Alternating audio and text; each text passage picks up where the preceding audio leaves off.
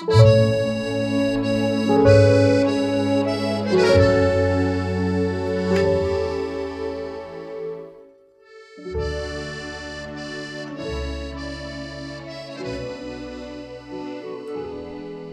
weekend, I went to Brasserie.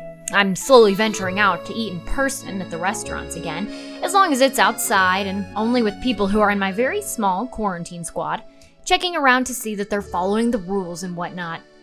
Brasserie, if you've never been, it's a charming little French place in the Central West End. It's a restaurant by niche food group, as in Gerard Craft. Food is always good without being dainty, and it's pretty accessible, but it's not cheap. With such an array of different types of restaurants and vibes in this area, and with white tablecloths being a little less ubiquitous, that's usually one way I classify a place in my mind as being fine dining, the price point. The other is often the space itself. Okay, of course you've got your fine dining staples in St. Louis like Tony's Downtown with their sprawling dining rooms and a very busy waitstaff. But these days, more often, fine dining chefs are opting for smaller, more intimate settings. Maybe just a dozen two-top tables, or one big bar situated around the kitchen. With fine dining, it's about the experience just as much as it is about the food. Food which might not taste as good when eaten out of a cardboard box. And so I just kept thinking, why are we doing second best? Why are we doing plan B? Today on Abby Eats St. Louis, rethinking fine dining, finding a new plan A in the age of a pandemic. Restaurateurs overnight had to kind of recreate and reconcept their own restaurants. The moves fine dining chefs and restaurateurs are making to stay afloat, how they're keeping it classy, even if that's from the comfort of your car, and what they think this means for the long term. It wasn't top of mind. How do we reinvent fine dining in 2020? But it sure was simmering for a long time, and well, here we are.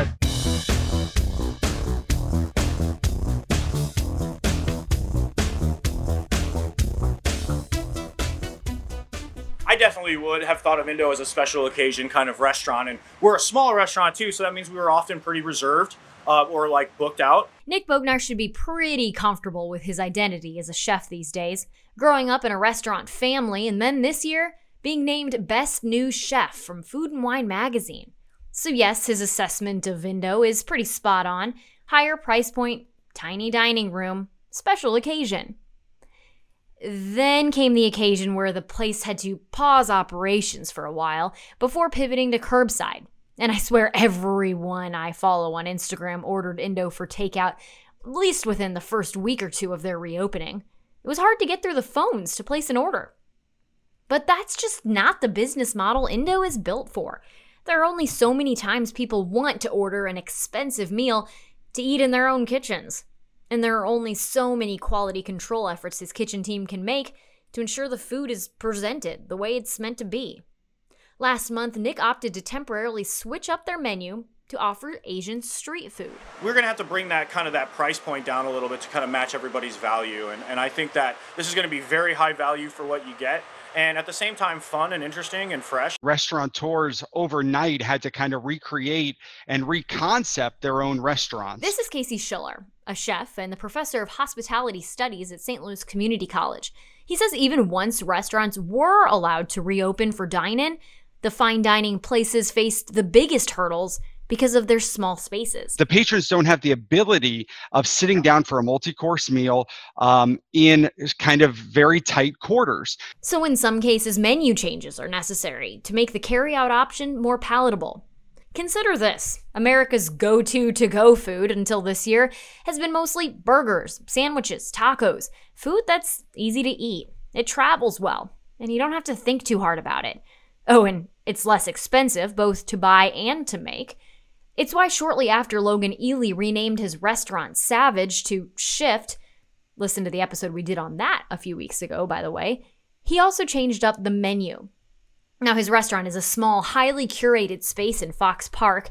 Until announcing this week that the restaurant is going into quote-unquote hibernation for a while until getting back into that dining room is safe again, the kitchen had been cranking out sandwiches, handmade sausages, and whatever else Logan felt would keep them going from week to week. all right, we're going to do barbecue this week, and we're going to do sandwiches next week, and maybe in 2 months we sell trampolines or insurance policies. I don't know. Because maybe a patio party featuring pork steak schnitzel and mushroom kolache feels a little more normal than a plate of onion and yeast or pollock with octopus juice. Amid all the changes in fine dining establishments, you'll find the restaurant's core food philosophy, though, has stayed the same. It's how they stay true to themselves and how they keep the brand up. Of course, I mean not including trampolines or insurance policies. That's easier, though, for some restaurant concepts, for some chefs, than others. Here's another example. Bull Rush, the restaurant featured in our very first episode of the pod last year, specializes in Ozark cuisine. And they do it with some self-imposed limitations. All of their ingredients have to be grown naturally nearby. I think only the mind of Rob Connolly would know how to create fine dining out of food gathered by hand along a trail or generate critical acclaim for recipes inspired by a history book. The kitchen of the Grand Center restaurant is zero waste. They compost everything. So I called Rob up to see how they've been able to operate within their values, their morals, their way of doing things at a time when doing everything has had to change so much. We don't dabble in anything here. We delve deep in everything we do. It's part of my obsessive OCD mind. And when all of this went down in February and really March, my concern was at first survival, like everyone else. And so what that meant was that we responded like everyone else by going to carry out, and then carry out evolved into family meals. You know, we all went through that phase as restaurants where we're going to send you stuff mostly done for you to finish at home. That was all of us saying, what I'm sending in the box is not going to be as good when you get it home as when I had it leave the kitchen. Okay, so that's why we all went to family meals. And there's also the comfort food idea and whatever. And then we all got to April, we shut down. We reopened and we started doing the family meals again.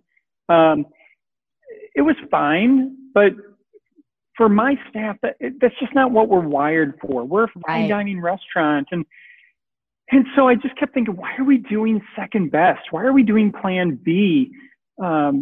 We need to really rethink this. And it's interesting because I know in our first interview, we talked about one of my big underlying goals when we first opened, which was, how can we redefine what fine dining looks like in, at that point, 2019, but that's an ongoing thing. So what does fine dining look like in 2020?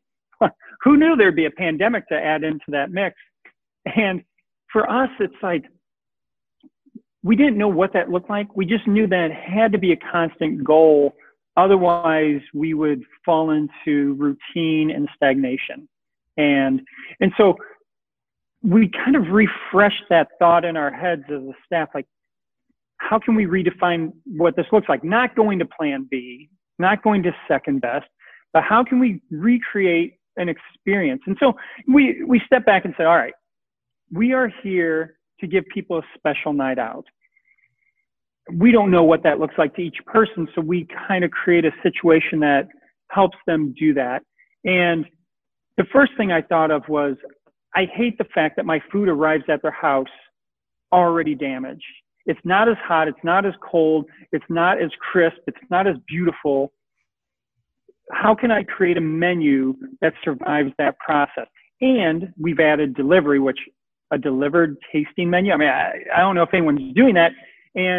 But we just, we signed up with a service that ultimately works through Grubhub. And I've heard the horror stories about Grubhub. And so we redesigned that menu with that in mind.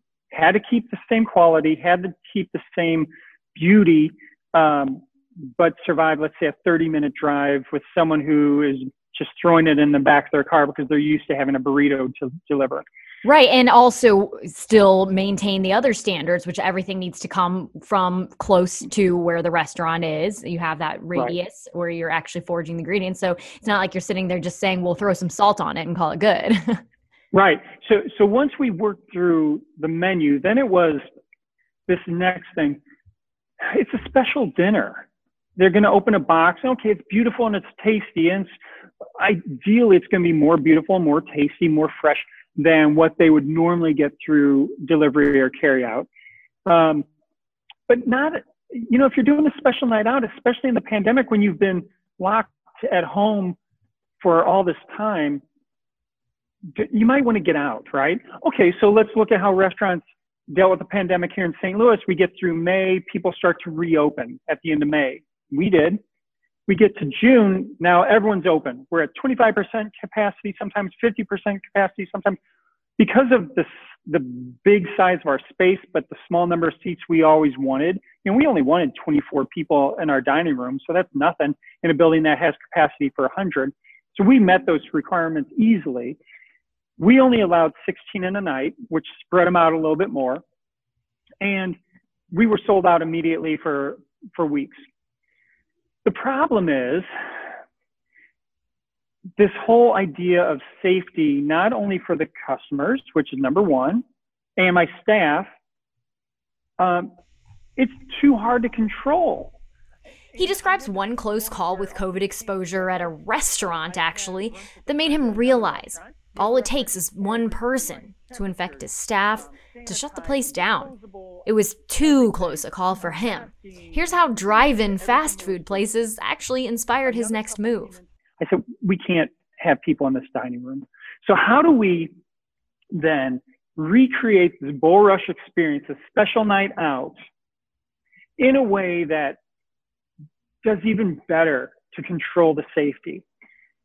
So that led to our Park and Dine, which is the end of the story, right? I mean, Park and Dine, you stay in your car. It's like going to the old A&W restaurants or going to Sonic now, except we're going to do a tasting menu in your car. Immediately, I had people say, oh, I'm never going to do that. In my 15 years of goofy ideas, because I'm full of them, I had never had people feel the need to verbalize their non-willingness to do one of my goofy ideas. Like, I'm sure people have not wanted to do many of my goofy ideas in the past, but they didn't feel the need to say it. Here, we had enough people say it that I was scared. Like, oh my goodness, have I just jumped the shark? And so we went ahead and did it. And that first night, I had 2 cars. That's not unusual, okay? I had 1 car and they loved it. They sat in the back of their hatchback, had a little table, and they had the best time. I had the other car, though, pull up. They were a half hour later than the first. And we went out and welcomed them, gave them their bottle of water, gave them the drink menu. And there was silence in the car. Well, that's odd. So my staff member came back in and said, I don't know what's going on, but they were quiet. I said, well, let's give them a few minutes. They're probably trying to figure out how to make this work, right? I mean, it's new to us, it's new to them. 5 minutes later, we go back out. The wife threw the paper menu at the husband and said, I am not all right with this. And my staff member said, oh, I'll give you another minute, and came back in. And she told me that. I said, you watch, they're going to drive away. Now, mind you, we're prepaid experience for that. And sure enough, 60 seconds later, they started up the car and sped off. And I said, oh boy, that husband is in trouble. Oh. He either didn't read all the stuff that we had that said this is an in-car experience, or he was trying to surprise her. Either way, he's in the doghouse. I was going to say, either way, that's a rough night at home. Oh my goodness. So that was how we started things. And I was very nervous. The next week, we were sold out except for 1 spot. And we're only 9 spots. So when I say sold out, it's not like the whole city's here. Mm-hmm. And that was the first night where I got the glimmer of what this might be. Because again, we create the scenario, but they create the experience. Right. And so we do the setting, they make it happen. And so we had a car, they texted us and said, hey, can we bring a table and sit in the back of our car? And I'm like, I didn't quite know what that was going to look like for them. Well, they had one of these short-legged Japanese style tables in the back of a Subaru Outback. Now, I'm 6'3". Like, don't put me in the back of a Subaru Outback. I'd be like this the whole time. And so they set up the table and we were serving them in the car. And then a few cars later, there was someone who brought a table and chairs and put it on the sidewalk.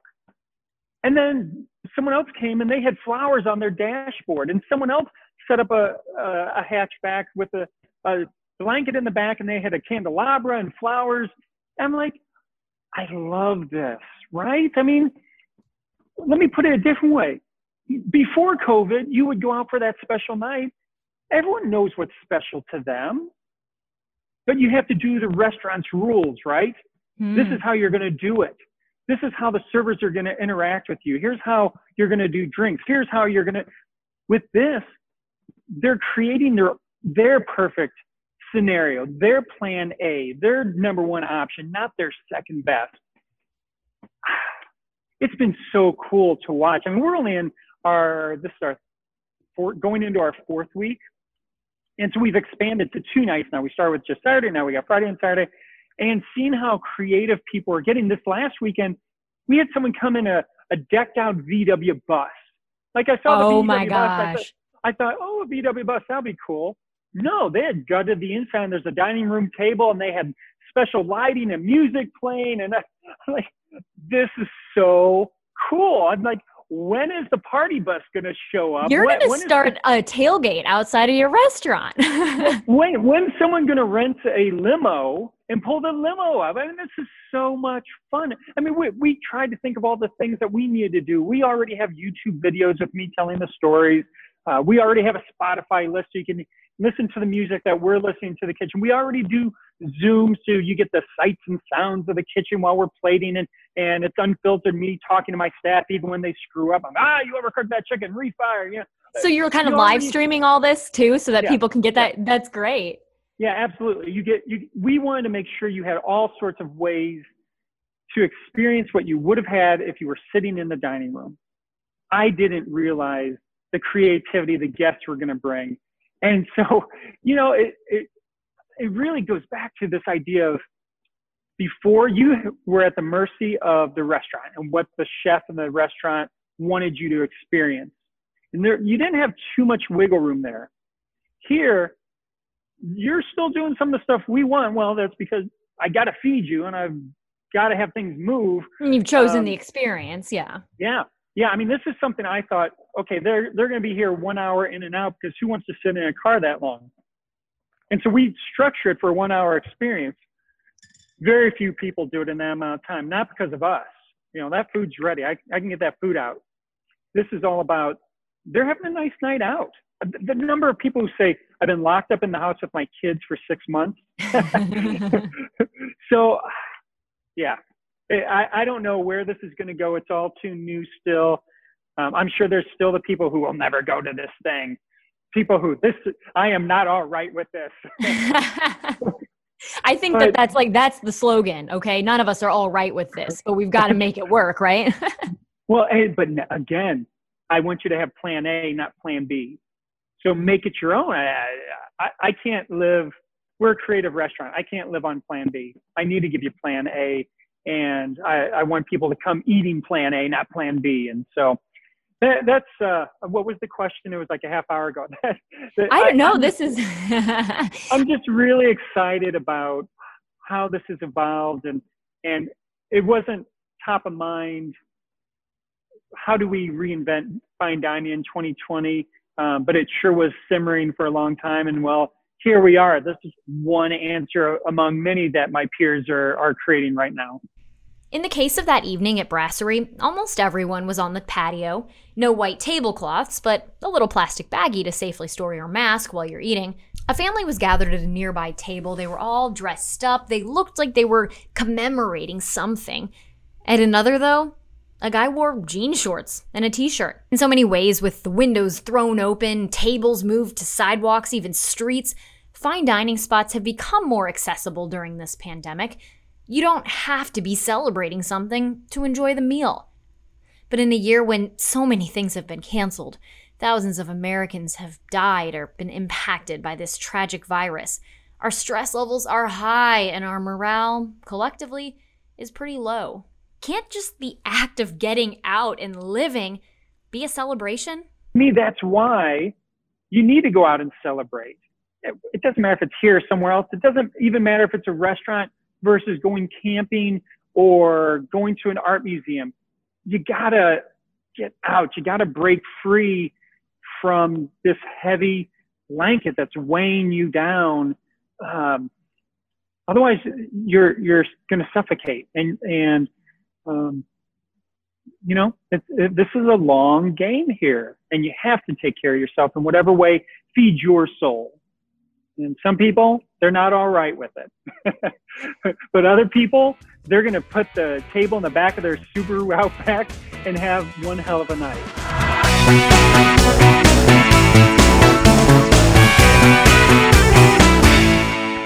Even with all of these changes happening, though, with these fine dining restaurants, here's another thing they have in common. They all seem to really want to get back to that fine dining model eventually when the time is right. So I don't think that we're spelling out a future with no fine dining. I don't think that the white tablecloth is gone forever. And I think that there are still going to be places for Dory and her husband to go on their birthdays.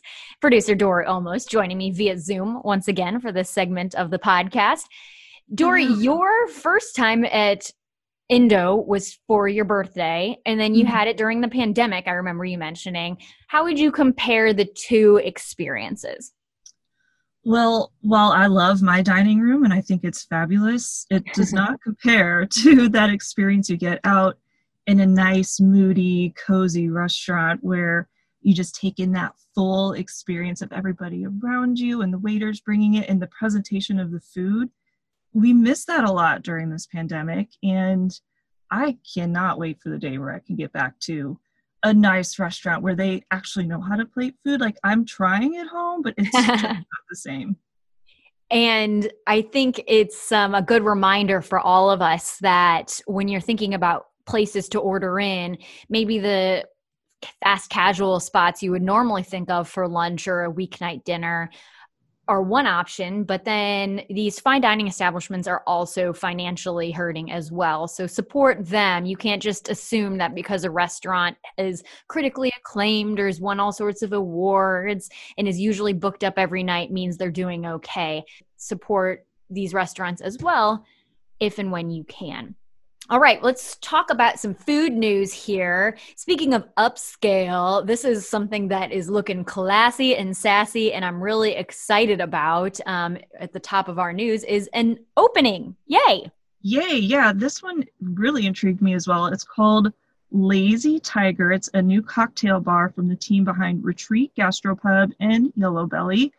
It's open on Euclid in the Central West End. They're calling this a bartender's cocktail bar. So co-owner Tim Wiggins said that they're exploring all of the sort of things that cocktail bartenders are drinking and finding interesting and fun ways to kind of put those out to everybody. Besides cocktails, they're also going to have some small bites that are developed by the chef at Yellow Belly. And right now, speaking of cozy places, this is a tight spot. So they have right now 6 indoor tables only. Reservations can be made online. They're planning to add outside seating at some point and to-go cocktails, but that's not happening just yet. Tim Wiggins is well known actually in the mixology world, I guess you could say. And I actually saw Tim pop out for a second. And so I chatted with him for just a moment, congratulated him on the new space, which already had some people inside. I think the idea of to-go cocktails in that particular space, I just love it. That's one of my favorite things. So congrats to Tim for the new place. Yeah. And we've got another opening to let everybody know about. St. Louis Kolache is coming to South City next month. This is going to be their 4th location. They also have spots in Creve Coeur, Baldwin, and O'Fallon. So they specialize in the Central European sweetbread snacks. They have some pretty good sounding flavors. I haven't tried St. Louis Kolache yet, but some of their flavors already include bacon mac and cheese, egg and cheese, s'mores, and gooey butter cake. That'll be pretty nice. I'm excited about that. Yeah, and if you're in the South City area, it's not too far from Chris's Pancake House, so that's kind of good. where it's Cool. located. Yep. So we've got another restaurant sort of expanding their horizons. We talked a little bit about this last week with our Embighetti's story that we did.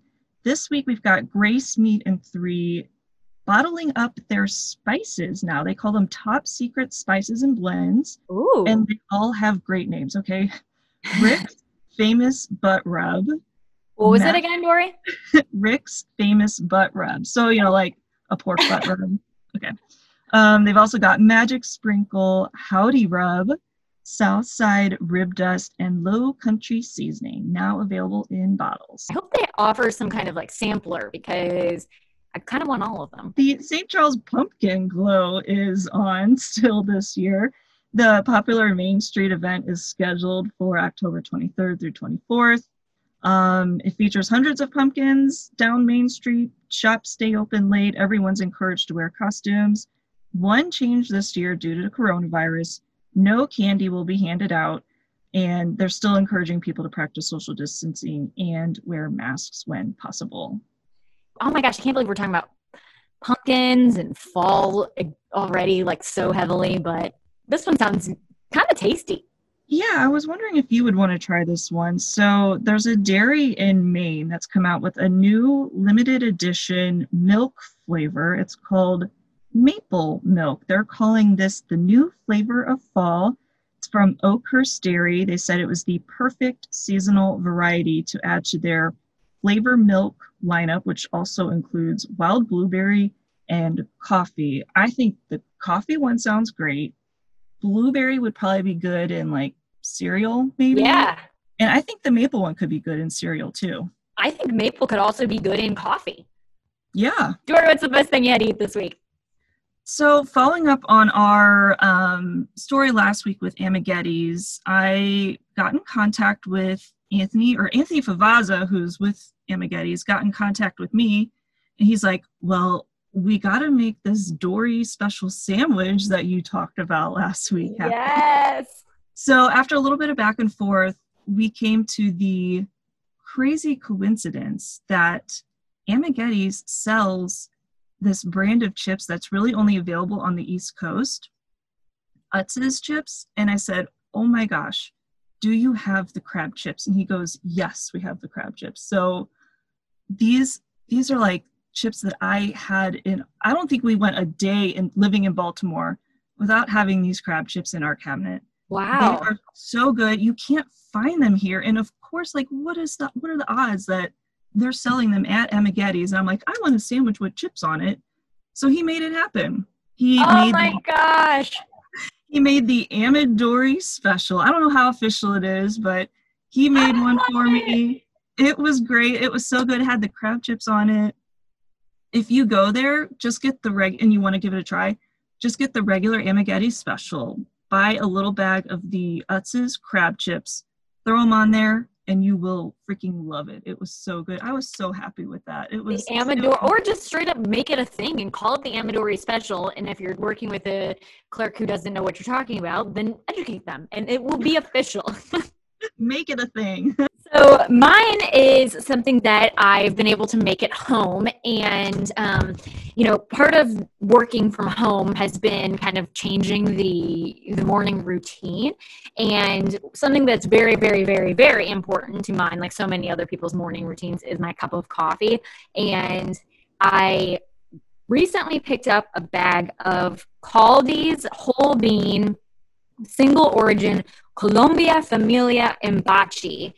It's described as a sweet and tropical coffee from longstanding partner Carlos Embachi and his family. This coffee tastes like tropical fruits, cane sugar, and orange zest.